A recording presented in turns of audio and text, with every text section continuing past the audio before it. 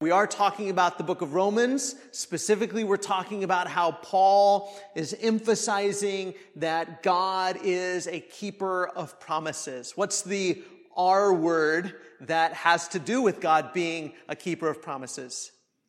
Righteous. God is a righteous God. He keeps his promises. He is good. He does what is right according to the covenants that he's made and the promises that he's made and the truth that he's revealed. God does what is fair and what is equitable and what is good and what is loving. God is a righteous God. We've summarized every part as we've gone along, and I thought, man, by the time we get to the end of Romans, if I go through that every week, I probably won't have a class left. Everybody will be like, I'm tired of all the reviewing, and it was going to take way too long to do that. So I thought, let's start summarizing and kind of putting all the pieces together. So we went through the first 4 chapters, and here's how I might summarize the first 4 chapters. God displayed his righteousness this way.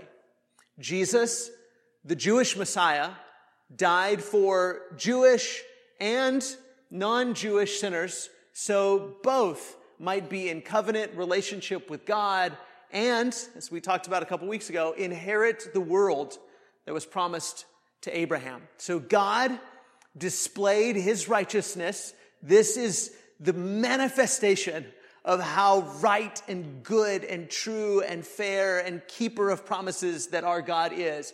That he sent Jesus, the Messiah, to die for humanity. For Jews, yes. Did he keep his promises to the Jews? Yes. And is he breaking any sort of promises by also justifying the Gentiles?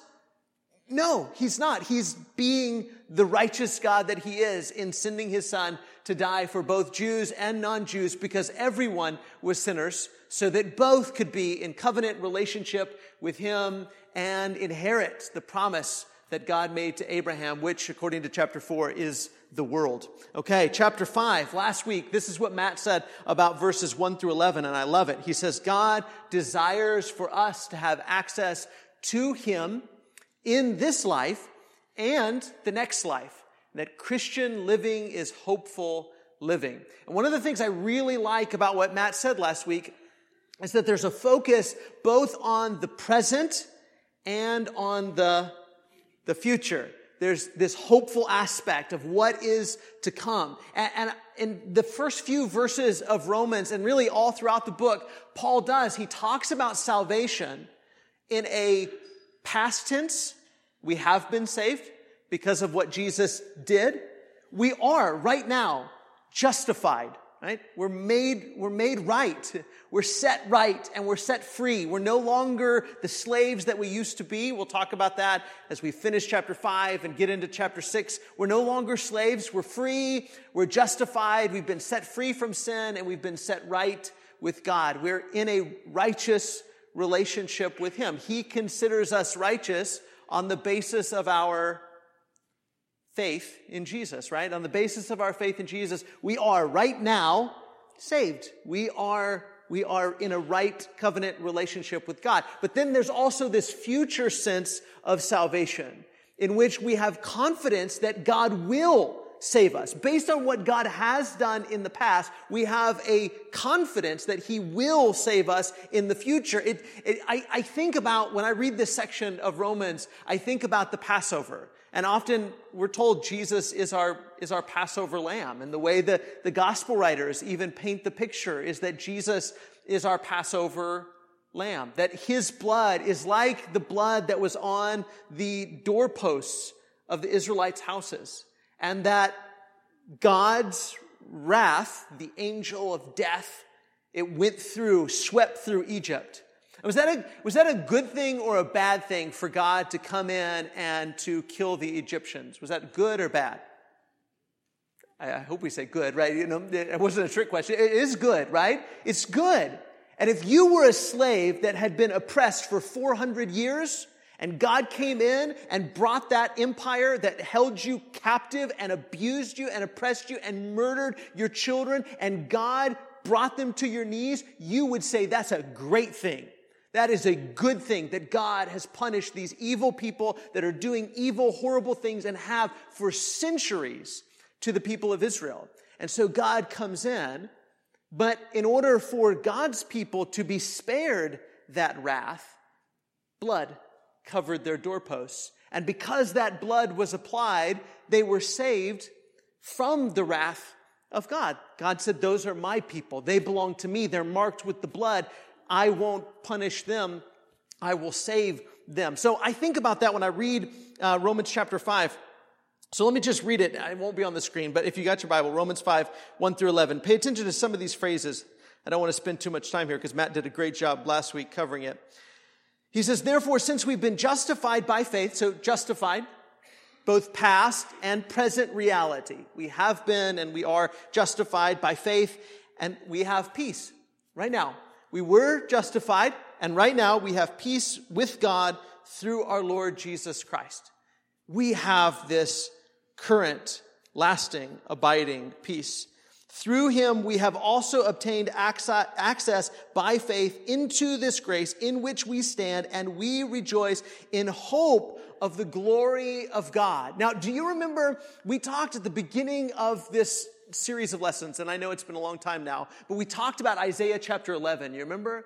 We talked about how sometimes we get into our head that the gospel is death, burial, and resurrection of Jesus. You know, we quote 1 Corinthians 15, death, burial, and resurrection of Jesus. And yeah, that's the core of how Jesus accomplished his victory, but there's so much more to what that means. Gospel, euangelion, means victory.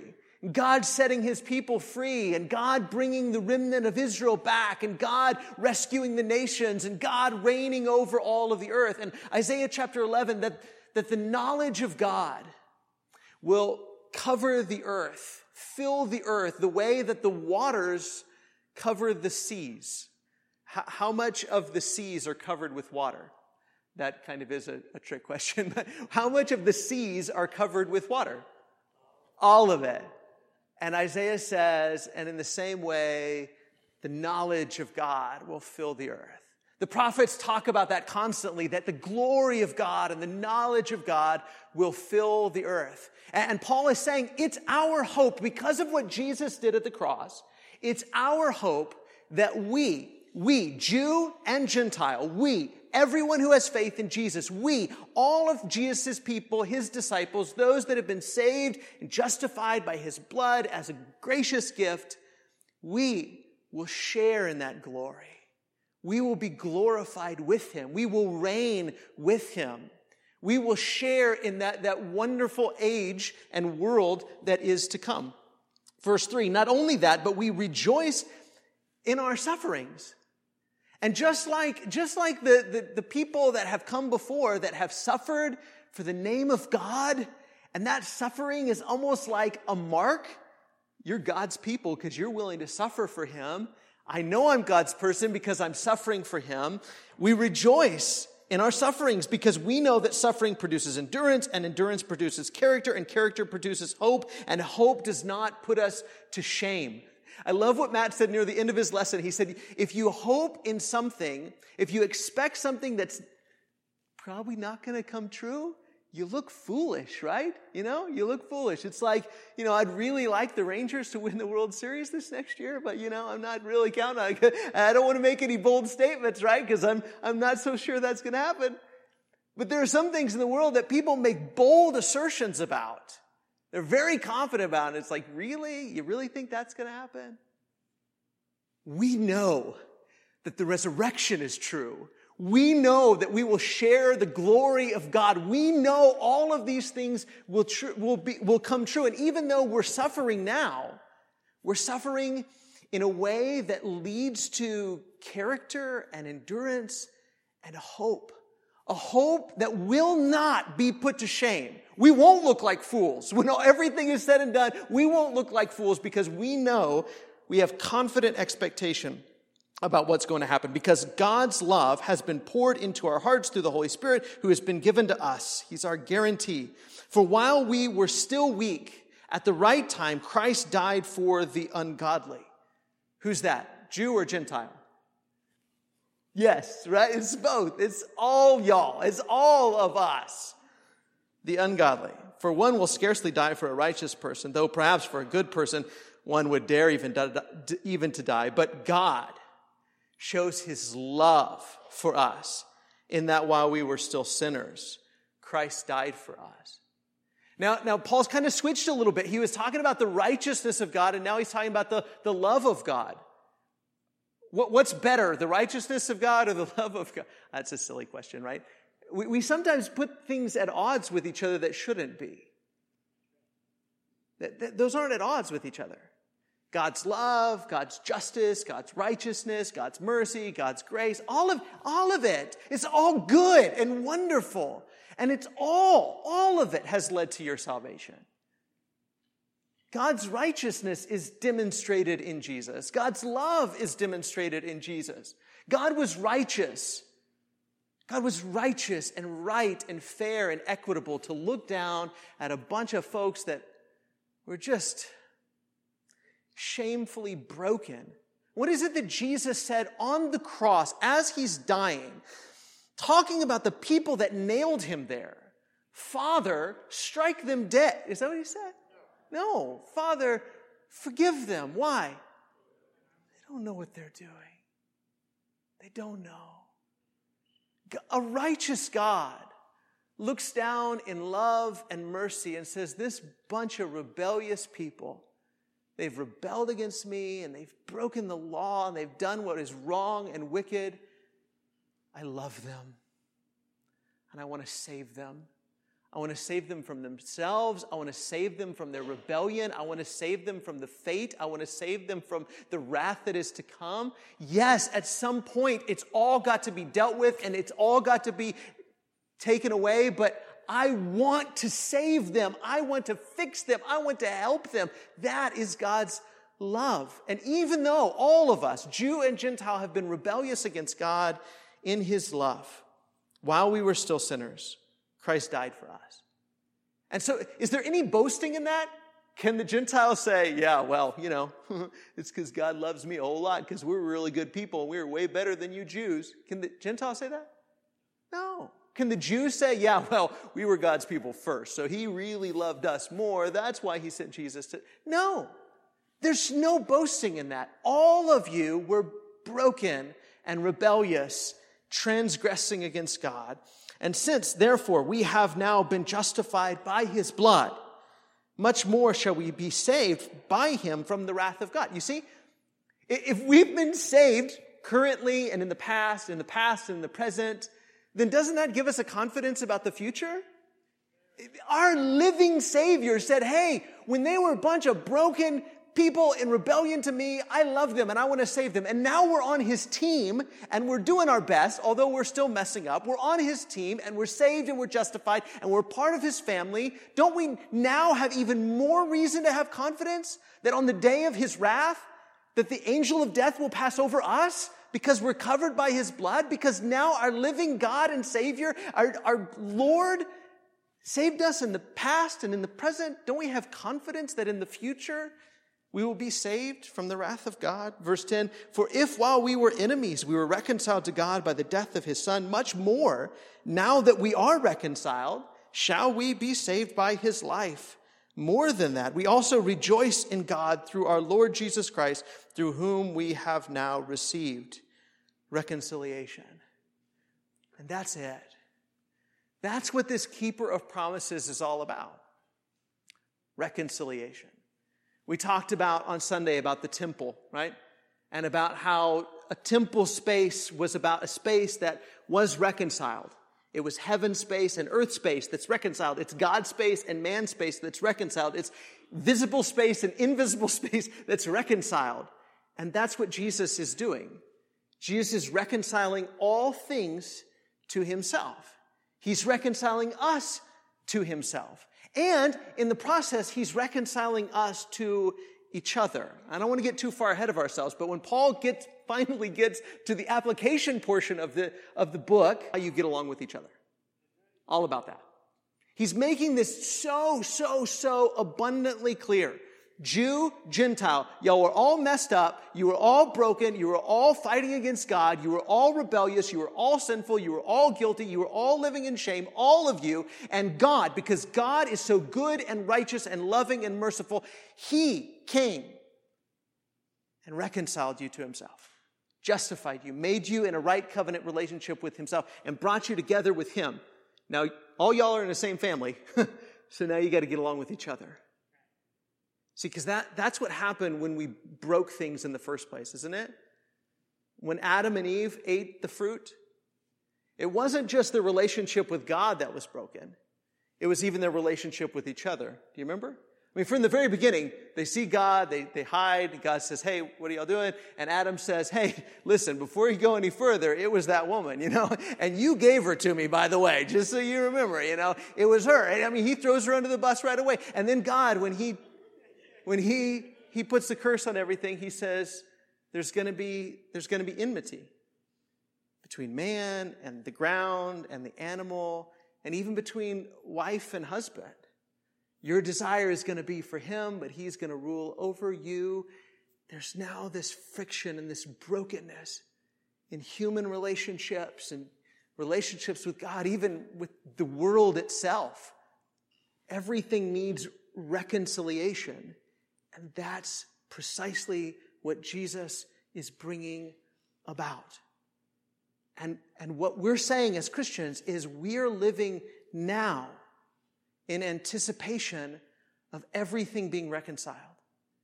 And so even when we bump up against somebody else, we're going to do our very best to live as a piece of new creation, right? A new kind of human because of what Jesus has done for us. Okay, I'm getting ahead of myself, but Romans chapter 5, verse 12. So he says this, therefore, just as sin came into the world through one man, and death through sin. And so death spread to all men because all sinned. For sin indeed was in the world before the law was given, but sin is not counted where there's no law. Yet death reigned from Adam to Moses, even over those whose sinning wasn't like the transgression of Adam, who was a type of the one who was to come. Now there's a lot of stuff there. Let's kind of walk through it real quick. One thing I think, a mistake that we make when we talk about sin and death, and we talk about the wages of sin is death, and we die because we've sinned. Sometimes we kind of misunderstand, I think, what we're saying by that. Sometimes we say, well, even babies die, and so, well, did they do something wrong? Well, no, they didn't do anything wrong. They were just a baby, and so we wonder, then why did they die? And then maybe we say, well, maybe death isn't like death. Maybe it's like a metaphor, or sometimes we say the phrase spiritual death. I've never really understood that because that's not really a phrase that the Bible uses. But I think that when you understand what's being said, I think it'll make sense to all of us. We understand that we always say there's two inescapable things, right? There's two things that are certain. What are they? Death and taxes, right? So we understand that, right? So we understand that there's a bill that all of us have to pay, right? It doesn't mean when you sin, you die right then. That's not what that means, right? It doesn't mean when somebody died, they did something wrong, God struck them. No, that's not what we're talking about. What we are talking about is the fact that humanity dies and stays dead because of sin. Humanity dies and stays dead because of sin. We know eventually we will die. And the fear is that we will stay dead, right? That's the fear. And there is this, and Paul puts it as if there's this ruler. He talks about death, and sometimes I think the way Christians talk about death isn't exactly biblical. We try to sort of take the edge off of it, and the gospel does take the edge off of it, but it takes the edge off of it not by saying death really isn't such a big deal, it's really not so bad. It takes the edge off of it by saying it is horrible, but Jesus has defeated it. It's a monster, but Jesus has slayed it. It's a monster that in the end, it is the last enemy to be defeated. Death is horrible. And the way Paul paints the picture here is that death is a ruler.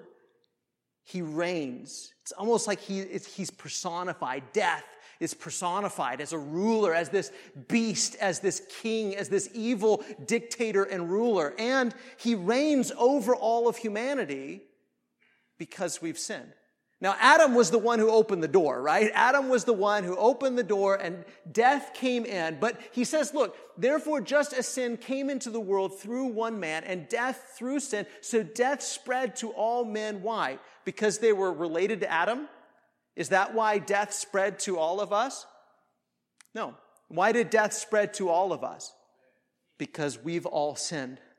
It's not like we can say, hey, well, I inherited it from Adam, No, you didn't inherit it from Adam. He opened the door and death came in to rule over humanity. But every single one of us, Jew and Gentile, have rebelled against God. And there is this reign of death that says, you belong to me. You belong to me. And anytime you might say, well, no, because I didn't, and maybe, and but, no. Did you say? Yes, I said. Yeah, you belong to me. You belong to me. You belong to me. You belong to me. Yet death reigned from Adam to Moses. You see, death reigned. And then he talks about this period of time, because you've got Adam, and Adam, father of all humanity, right? And then later on, you've got Moses, who brings about the law. And so between Adam and Moses, there wasn't any law. Was there sin and death between Adam and Moses, even though there wasn't law? Yeah, there was sin and death reigned during that time. But here's the thing. When there is no law, you can't really calculate sin, right? I mean, I was trying to think of a metaphor this afternoon. It may be a bad one. I don't know. But it probably is. But bear with me. I like Westerns. I really like Westerns. I like new Westerns and old Westerns. And I'm kind of fascinated with that time period. And, ever since I was a little boy, I mean, just the thought of that. But you think about some town out west, and I mean, we call it the Wild West because there was a time period where there wasn't a lot of law and order, right? There weren't rules. Everybody did whatever he wanted to do. Now, was there still criminal behavior? Yeah. But in order to come and fix that brokenness and that criminal behavior and that sort of wild lawlessness, rules have to come in so we can kind of figure out what's right and what's wrong. And now, just because you got rules in place and you say these things are wrong and you need to stop doing all that nonsense, don't do that. That's bad. Don't kill people. Don't do that. Don't take stuff that's not yours. And you kind of put laws in place and you establish. Does that stop all the bad stuff from happening? No, but it helps you count it and calculate it. And in order for it to get dealt with, it has to be counted and it has to be calculated. But make no mistake, between Adam and Moses, sin and death still reigned over all of humanity, both Jew and Gentile. Then he says at the end of verse 14 there, he says Adam and Jesus are similar in some ways. And he's going to go on to explain that one man changed the whole world, right? One man changed the whole world. Adam changed the whole world. By sinning and rebelling against God, he introduced the monster of death. This ruler who would say to all humanity, you belong to me, because we all followed in the footsteps of Adam. And then another one man changed the world, Jesus. Now, he's going to explain, before we take that metaphor too far, he's going to say, but there's a lot of differences.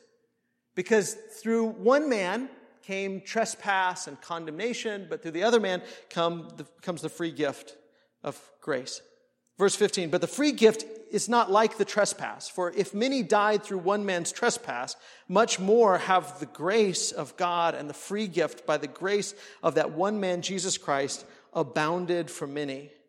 And the free gift is not like the result of one man's sin. For the judgment following one trespass brought condemnation, but the free gift following many trespasses brought justification. Many people died as a result of Adam's rebellion. Adam's transgression brought about the death of many. But through the act of Jesus, many are given a gift. We're going to talk about what that gift is in a second, but many are given a gift through the one man Jesus, just as many died through the act of the one man Adam. Through the result of one man's trespass was condemnation, and the result of the one man's gift is justification. So just as Adam opened the door for death to come in and reign. Jesus opens the door for a different sort of reign and a different sort of rule. We've talked about this, and there's all different kinds of ways the New Testament puts it, doesn't it? Think about the light and darkness metaphor. When you live in a world that's ruled by darkness, then somebody opens the door and lets the light shine in. Then it dispels the darkness. And we lived in a world where death reigned. Death reigned ever since Adam. Death reigned over all humanity. And there was no, at least they were older, or there was no at least. There was nothing. It was just, as Ecclesiastes puts it, it's vanity. And even Solomon, who trusted God and loved God and knew God, somehow you have a plan in all of this, but I don't get it. And I don't understand. And a person could be really smart. They could be the wisest person. And in the end, they're going to die. And a person can be a fool, and in the end, they're going to die. And a person can be rich, and they're going to die. And a person can be poor, and they're going to die. A person can have all kinds of pleasure, or somebody could be miserable, and either way, they're going to die. What's the point? Right? Death reigned over humanity with no hope in the world. Why? Because we rebelled against God. This was the path that our family and us individually have all chosen. But Jesus opens the door to the reign of grace. We'll keep reading. Verse 17, for if, because of one man's trespass, death reigned through that one man, much more will those who receive the abundance of grace and the free gift of righteousness reign in life through the one man, Jesus Christ. Now listen to what he says. Those who receive the abundance of grace and receive the free gift of righteousness, that's covenant rightness with God, covenant relationship with God, they will do what? They will reign in life through the one man, Jesus Christ. Goes back to the first part of the chapter, doesn't it? Share in the glory of God. We will reign in life, not in death, but we will reign in life. We will live and reign with Jesus because of the gift that he gives. And in his gift, we receive an abundance of grace. And we will reign with him in life. That's good, isn't it? For a bunch of dead bones. Now, don't get me wrong. The Bible can talk about death as a metaphor, because even the Bible will say, before Jesus, you were dead in your sins and your trespasses, Paul says in Ephesians. But that's not like spiritual death. Again, that's not a Bible phrase, spiritual death. A person who has no hope, a person who's going to die, and as far as they know, they're going to be like Rover, dead all over. They're going to die and stay dead. They are dead. They're condemned to die and stay dead. That's a hopeless, dead state.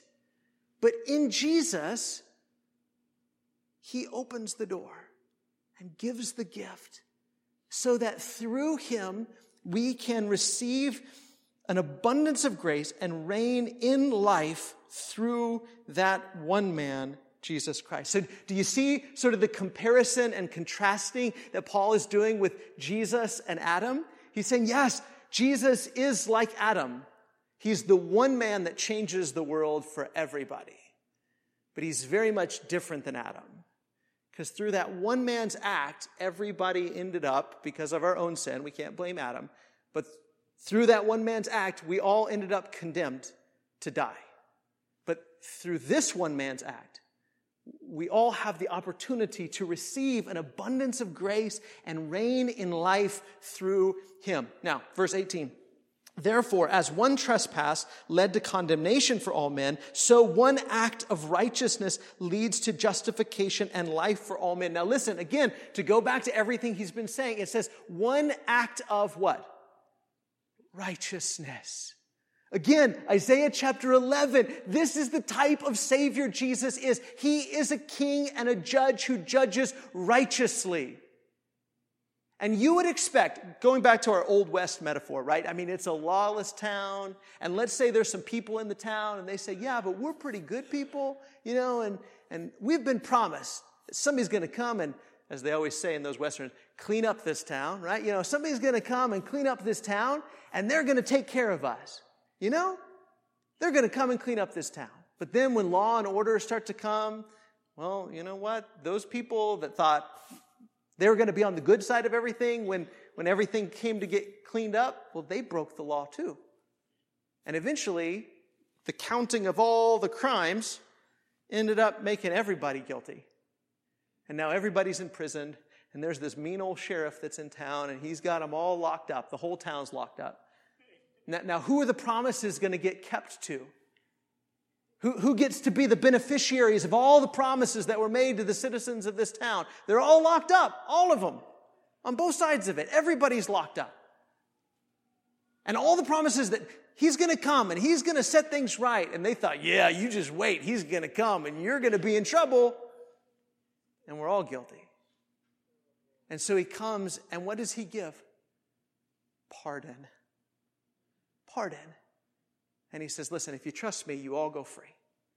If you trust me and you walk with me and you do things my way, you all go free. I'm going to pay the price. I'm going to atone for your sins.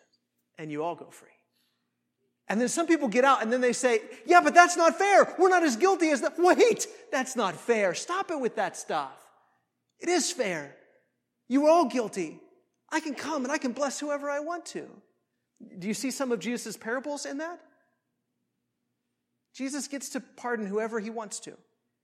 And if somebody gets forgiven and gets pardoned, and then they go out and they start choking their fellow servant and saying, pay me what you owe me, do you not get it? What has been done for you? As one trespass led to condemnation for all men, so one act of righteousness, Jesus' act of righteousness, leads to justification and life for all men. For as by the one man's disobedience the many were made sinners, so by the one man's obedience the many will be made righteous. So whose obedience is it that makes you in a right relationship with God? His, right? His obedience. Do you remember Isaiah 53? We talked about this a few weeks ago in our sermon, the suffering servant. That really, it was Israel's job to be that servant. Go into the world and bring the nations to me. Suffer in order to do my will. But they weren't capable of doing that. They didn't fulfill that mission. But Jesus did. And in his obedience and in his righteousness, he suffered so that everybody who trusted in him could go free. Verse 20. Now the law came, this is an interesting verse. Now the law came to increase the trespass, but where sin is increased, grace abounded all the more. Do you remember what we said earlier? That when there was no law, and for the people that didn't know the law, they were still sinning, right? They were still guilty. They were still in bondage to sin and death. But sin isn't counted where there is no law. It can't be. And then when the law comes in, and Paul's going to explore this as we go throughout the rest of the book, sin increases, right? Then we get to see it kind of magnifies, it intensifies all of the sin. And so the sin kind of heaped up in Israel even, because that's where the law existed. But if there's a Wild West town where there's all kinds of criminality going on and the law comes in, even though it convicts wrongdoers of wrongdoing, it has to happen in order for that sin to get dealt with, right? And even if what's going to happen is the judge is going to come in and he's going to pardon everybody, it has to be dealt with first. And the law, it intensified, it increased the sin, it brought it out, it brought it to the surface so that it could be dealt with at the cross. And grace abounded all the more. So that as sin reigned in death, grace also might reign through righteousness, leading to eternal life through Jesus Christ our Lord. Let me summarize it this way.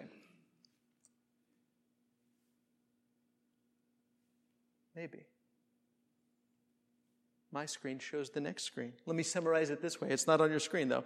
Through the trespass of Adam, the whole world suffered under the reign of death.